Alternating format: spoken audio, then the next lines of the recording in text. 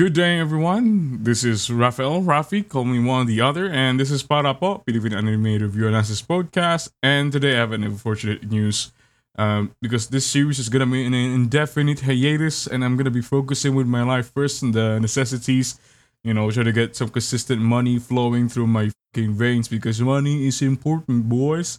And I'll be back once I get my consistent money flowing, and it's not really consistent right now. I mean, as a matter of fact, I'm not even gaining any money.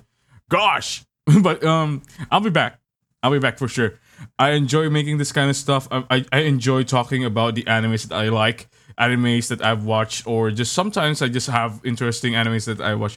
I mean, I didn't even really have any controversial takes in the animes that I've reviewed so far, and usually it's just pretty mild and I don't really have any problem with that. Like call it boring, but that's all how I review stuff. But anyway, yeah, para po indefinite hiatus.